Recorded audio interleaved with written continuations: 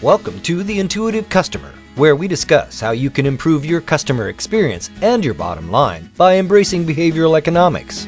And now, here are your hosts, world-renowned thought leader on customer experience, Colin Shaw, and Professor Ryan Hamilton from Emory University.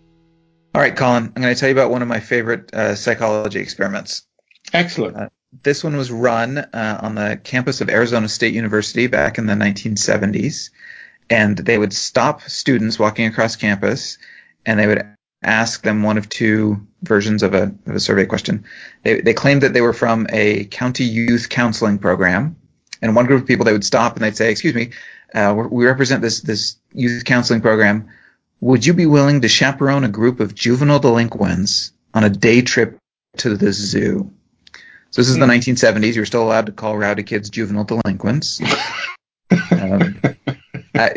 The response, this is shockingly high to me. So they got 17% who said yes. I can't imagine the setting in which I would say yes. I certainly wouldn't be one of those 17. Yeah. That 17%. No, and to the zoo, no less. That's why don't we start with something easier? Let's go to Sears first, right? No, I went to the zoo.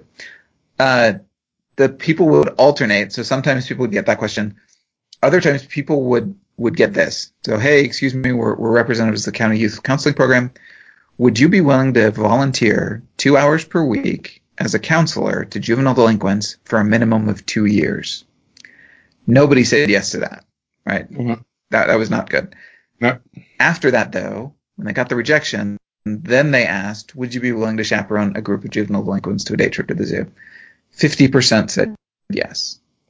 So it went from 17% to 50% for the same question. So it's less of an ask. It feels like it, doesn't it? It does. I mean, it's the same overall ask technically. Sure. But we've now framed it in a different way. So this experiment was run by a guy named Cialdini, who we're actually going to talk about, I think, in a couple of podcasts that we'll do. Very, very big in the persuasion space. But he called this an example of reciprocity, and specifically something called the door in the face technique. And the idea is that if you're in a sales situation, a lot of times if you start out with a big ask, if you really ask for something huge, knowing that people are going to reject you, then follow up with a smaller ask, which may have been what you really wanted in the first place, then people are more likely to say yes to the second one. And the idea there is that these are reciprocal concessions. I'm climbing down from the thing that I really wanted, which was this big thing, and now you're climbing down from the thing you wanted, which was to say no, and we're kind of meeting somewhere in the middle. So this is a bit similar to reference points, isn't it? Very much so. What do you have in mind? Well, just you know, it's a bit like saying, the price of this system that you're going to buy is $1 million.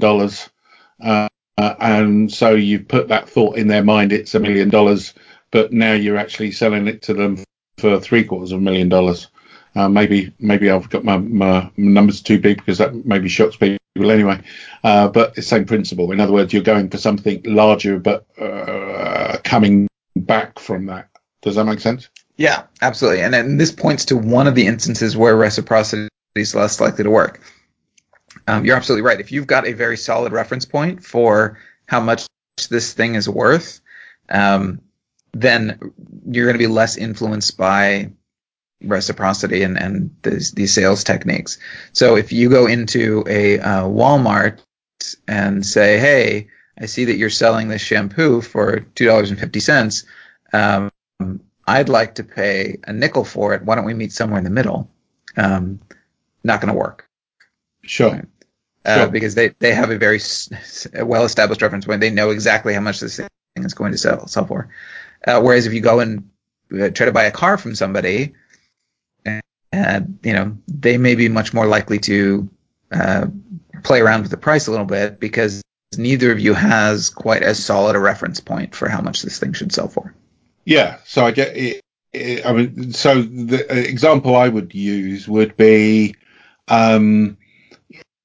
somebody's coming in to buy something. I wouldn't necessarily say it, or you're selling them something, I don't know, a raffle ticket or whatever, if you're smiling at them and if you've nice to them and maybe got them a cup of coffee or something like that, then the phrase I would use is they sort of feel obliged, more obliged, Yep. to do that.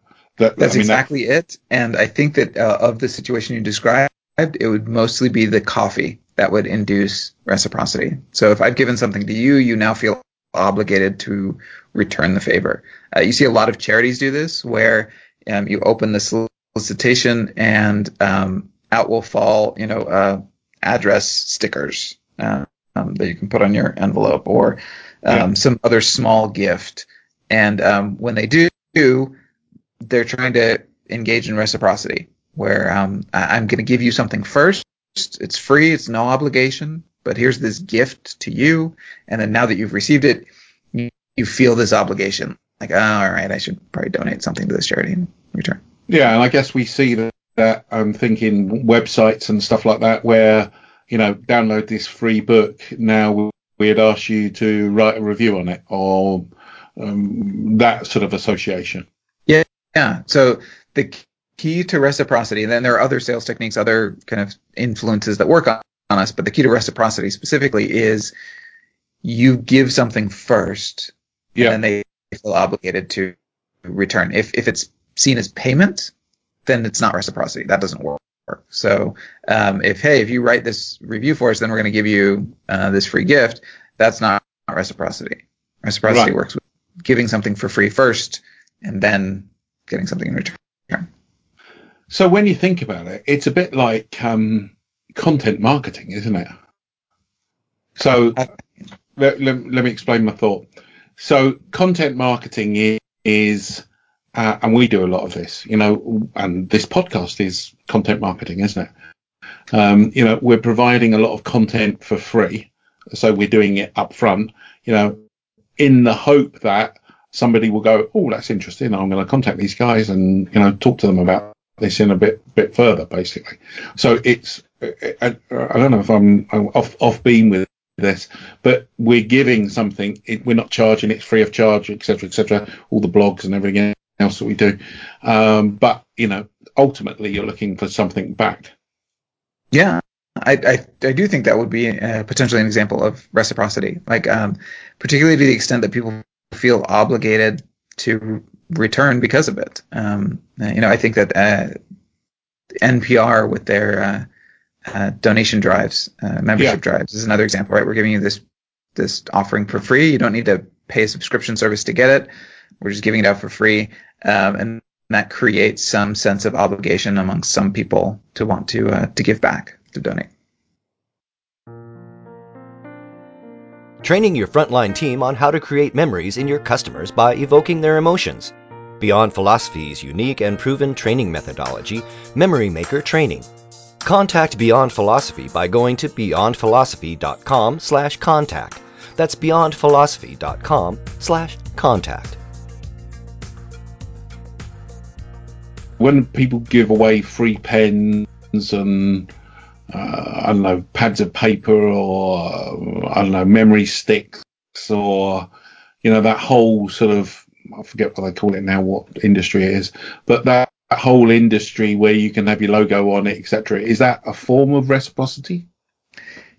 Yes. Anything where I'm giving you a gift. Now we can try to diagnose when this will be more likely to work and less likely to work. Early on, you remember that the Hare Krishna movement? Yeah. So early on, apparently, and this is a story Cialdini tells in one of his books, their movement exists largely off of charitable donations. That's how they support themselves. And they were not having a great deal of luck at soliciting donations until they started in the 1970s giving people gifts. So they would give out carnations, famously. So here's a flower from the Hare Krishnas. We just want you to have a good day. Would you like to donate? And they found that was very successful. If you give people a small gift first, then people open their wallets. But it stopped working over time. Why? Well, for the same reason that you don't donate to these charities that send you all these address stickers, which, by the way, have never spelled my name right. It's not a terribly difficult name. I was going to say, it's not exactly difficult. It's not hard. It's got typos in it every time. I still use the stickers because I'm cheap, but it's not helpful. But because all these charities have started doing it, because everybody's read Cialdini's book now, it starts to feel less like a gift and more like a sales technique. And when it does, then it doesn't feel like something that you're obligated to return. And the same thing, if somebody gives you a pen with their logo on it, like, yes, they've given you a gift, but you know that it's cost them 2.5 cents, and you also know that they're trying to get something out of it. And so you feel less of a sense of obligation. Yeah. But for me, where it starts to come in, and I'm thinking now, particularly in the business-to-business arena, and you'll recall that's my background, doing somebody a favor. Yes. I'm going to do you a favor by, whatever this may be, by, I don't know, maybe ultimately went the price, but, I'm going to stay here and sort this out for you. I'm going to get this extra service for you that you don't have to pay for or whatever, but I'm part of my relationship building is I'm doing you a favor. Yep. That sort of then adds up, doesn't it? Yes. So, reciprocity is a huge part of long-term B2B sales relationships. We've got what's in the contract, but, I'll come in on the weekend to help you out this time because I know that it's important to you. And you'll remember that. And then the next time we got to go back out for a bid, you know that, I kind of owe these guys. And so, that back and forth, that reciprocity, is very, very important in defining a lot, especially these long-term sales relationships. Yeah, one of our clients, we had a situation where they used to take this is business to business. They used to take a contract out for 2, 3, 5 years, depending on what a client wanted to sign up for. But then towards the end of the contract, what the client used to do was obviously go out to the market and re-tender, basically. And this client of ours was never the cheapest in the marketplace. And the danger was that they then lost business. One of the things that we suggested that they did was that all of these favors that they were doing, that they recorded in a monthly report and put a value against it. Yeah. So when it come to the end of the 3-year contract, they could then turn around to the client and go, well, this is the contract that we'd signed with you, but these are all the things that we've done for you over and above that, and here is the value of that. Yeah, let's take this into account when we're now looking at re-signing the contracts. And that had a marked improvement on the business that they then subsequently won, because the client was taking those as being givens, as it were. They weren't putting a true value on it. Does that make sense? Right. Yeah, they weren't viewing it as a gift, as something that would instill a sense of obligation in them. And once it was articulated, once they realized that, oh no, these are extras, these are favors, then reciprocity starts to kick in.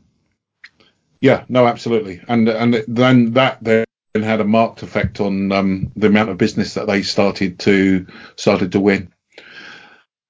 Okay, so is there anything? What advice would you give an organisation then when looking at this from a sales perspective? So you highlighted some of it, right? One strategy that you can use, which is to kind of isolate and define the extras. So if people will respond to something differently if it's seen as being an extra than if it's seen as being kind of bundled in with the package. So if I've sold you a package of, let me give you an example. So they ran a study where they had waiters systematically and randomly give mints to patrons along with their bill.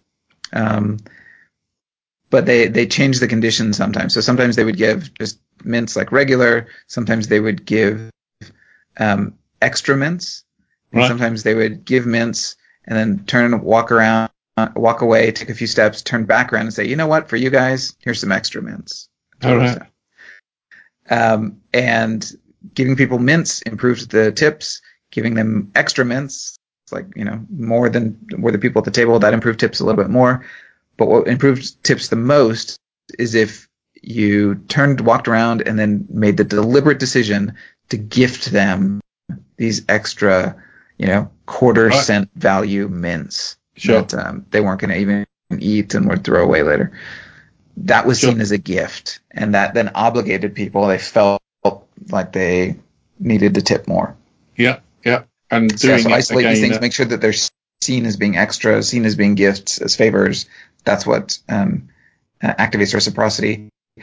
Make sure that it's seen as being genuine. If people perceive it to be a sales technique, then their defenses are up and they don't feel obligated to respond at all. And for me, that's about doing it naturally, and also thinking about when you do it. So your example of the restaurant is a good one, because it's the end of the experience. Yeah. And it's at the end of an experience, and we know that through peak end rule and stuff like that we've talked about on other podcasts, but also clearly a key time for the waiter. What bugs the hell out of me is when you get the waiters who are really, not very attentive, but when then they give you the bill, they come up to you and they go, here's the bill, and really have a nice night. And you think to yourself, yeah, the only reason you're doing this now is because it's come to tip time, basically. That's right. So, but what I need to tell them is just give me a few more mints, and give me a few more mints, and I'll be fine. I can be bribed when I require mints. I mean, it's this is one of many kind of social influences. So we feel just at kind of a societal level that there needs to be this give and take, kind of this network of obligations. And so, if it's seen as being you trying to take advantage of me, then I feel no obligation. And reciprocity won't happen. So for me, I would say you need to think this through. And again, for me, the key word here is about being deliberate. So think through what does this mean? What could we do? The whole piece about doing this proactively, not waiting for them to give you something, for you to give them something first. Think about what that could be. It clearly can't be the same thing. There's no point in turning around and going, here's a pen one week, and then going, here's another pen. Every week it needs to change. And think about in the design of your experience when you would do that, because that again becomes becomes a key thing. Anything else you'd add before we wind up? No, I mean, this is one of those great sales techniques where, to your point, it should be kind of deliberate but natural. Like being nice can improve sales in some of these contexts. So, I mean, it matters how you're nice and in what way and how it's interpreted. But, this is one of those great things where you can train your people to be nice, and that can work out well. And remember, Ryan, you do owe me a couple of beers from last time that we met, and there's a small favour I wanted to ask you about. Yeah, I don't think you got it, Colin. You should go back and listen to this podcast, and we can try again. I thought that I was going to get that one. Never mind. That's all right. That's his life. But Brian, there'll be a pen in the post to you, so you'll be fine. Promises. All right. Thanks, everybody, for listening again this week, and we look forward to talking to you next week. Any suggestions on what you'd like us to cover, then please just drop us a line at contact@beyondphilosophy.com. That's contact@beyondphilosophy.com. Look forward to talking to you next week. Thanks, everybody. This has been The Intuitive Customer with Colin Shaw and Professor Ryan Hamilton. But it doesn't end here. Just go to beyondphilosophy.com/podcast to find all of our shows, access free tools and resources, and subscribe, won't you? That way you'll never miss a show. That's beyondphilosophy.com/podcast. And we'll talk with you next time on The Intuitive Customer.